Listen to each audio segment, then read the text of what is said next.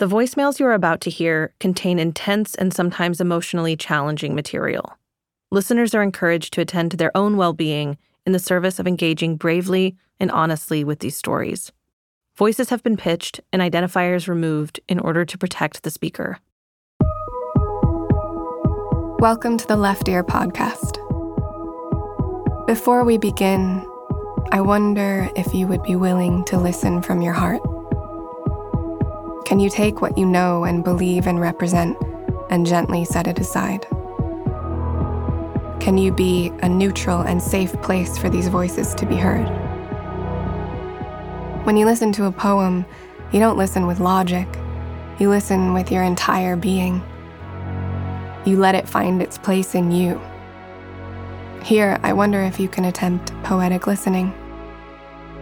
To the listener, thank you for being here.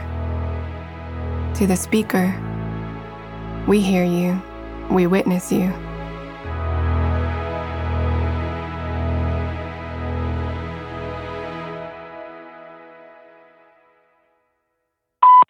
I was 5. She was 15. She told me we were playing a game. And she told me if I told anybody else about the game, my mom and dad would die. This continued for 4 years until she finally moved out. And when I finally came forward at the age of 16, I was called a liar. I was told that a woman can't break a woman. I was told that there were serious accusations that could ruin her life. And I never heard, "Are you okay? How does that make you feel?" I've never had nobody say, "I believe you," except my mother. I never had nobody else say, "Well, I stand with you." It was always, "You're ruining her life. This can ruin her life. Are you sure you want to tell people about this? This will ruin her reputation." But nobody cared about my feelings. Nobody cared about what I went through in the years of therapy I still have to go through because of what she did to me. Nobody cares about when she was hating and beating on me. Nobody cares about when she was choking me for years. And we shared a room for years and nobody knew. But I'm no longer silent. Never again.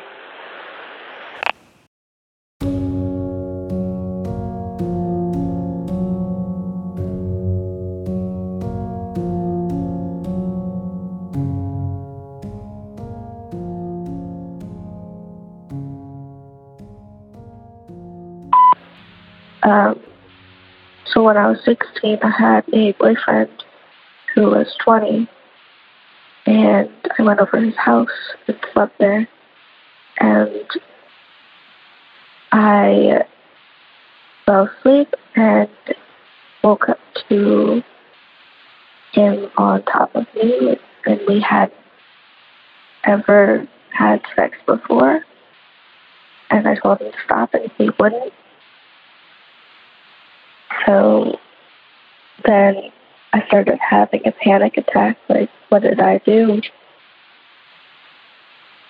And he finally stopped, but the next day,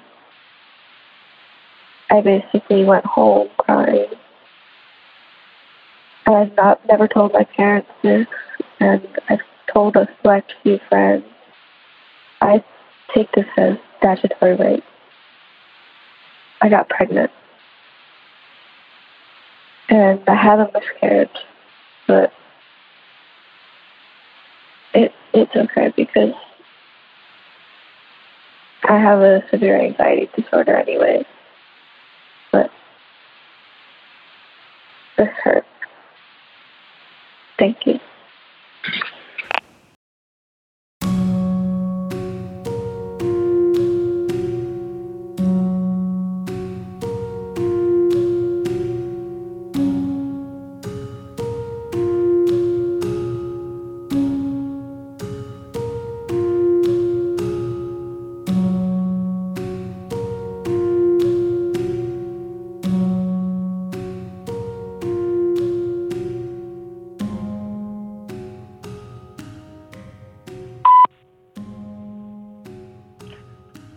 I was raped when I was 14 hanging out with a older girlfriend of mine who went to visit her boyfriend, and somebody there is who did it. The worst part of it is I didn't tell anyone besides one male best friend of mine, who then ran into the same person who had raped me and confronted him about it until they were actually fighting, physically fighting, and then the person who raped me shot my best friend and he died.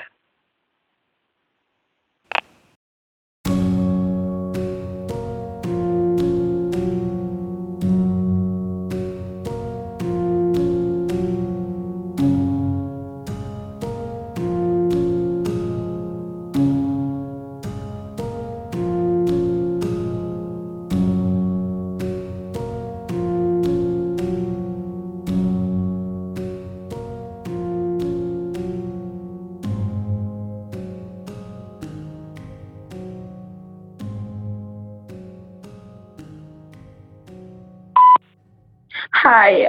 Originally, I'm from Cameroon, where right now there is a genocide going on.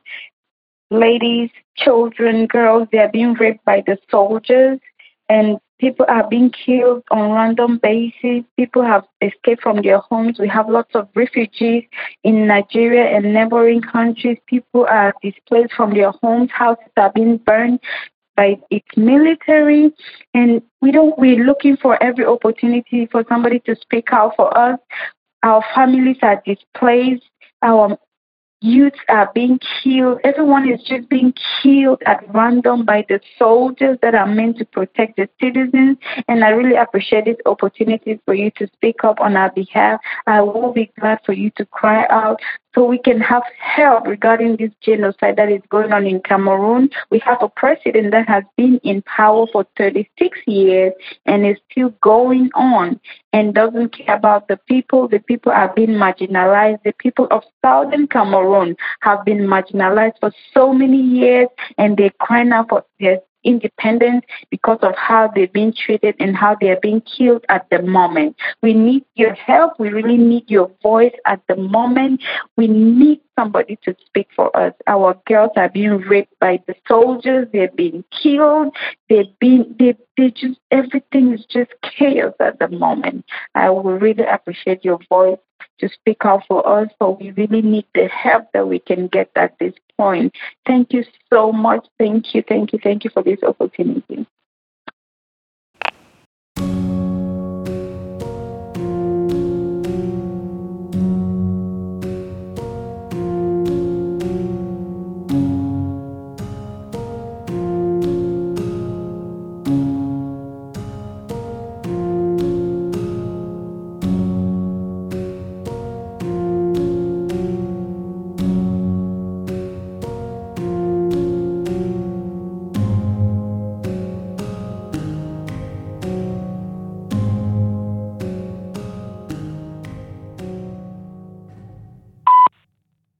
Hi, Dakota. My name is. This October actually marks 4 years since my rape in college. I did come forward, but I was met with a lot of backlash and a lot of people not believing me, which is okay, whatever, it happens, but that's not okay anymore. I pursued a case with the police. It was dropped because there was a rape kit that was done improperly, and I pursued it with my college. And I filed a complaint with OCR, and just this last year, I found out that the college is willing to settle and change their sexual assault policies. And that's a huge step around here. It's very close-minded and in general, and a lot of girls came forward after I did. So I'm very happy with what I did, and I began to make a difference, and it's unfortunate that a lot of women don't have these circumstances to come forward. And it's amazing that you're wanting to make these changes as well. So thank you so much, and let's make voices heard together.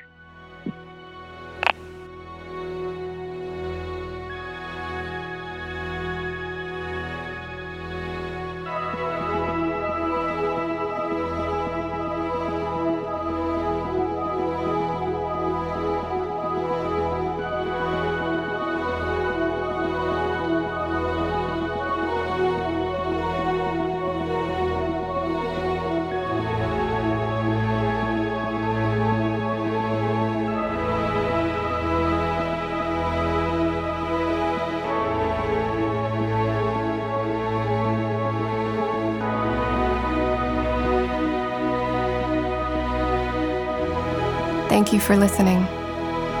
Thank you for your time. And to the speaker, thank you for your bravery. We hear you. We witness you. It's hard to not feel responsible for saving the world after hearing these stories. But just by listening with your heart, you save someone even just a little bit.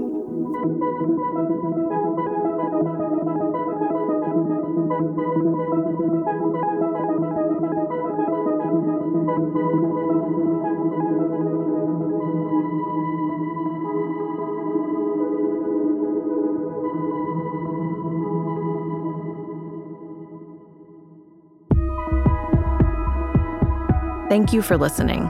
We'll be back each Monday with more stories. If you or someone you know has a story similar to these, you can find help at the National Sexual Assault Hotline at 1-800-675-HOPE. That's 1-800-675-4673. Or visit theleftear.com or the link in this episode's show notes for resources. The Left Ear was created by Dakota Johnson and produced by Spoke Media.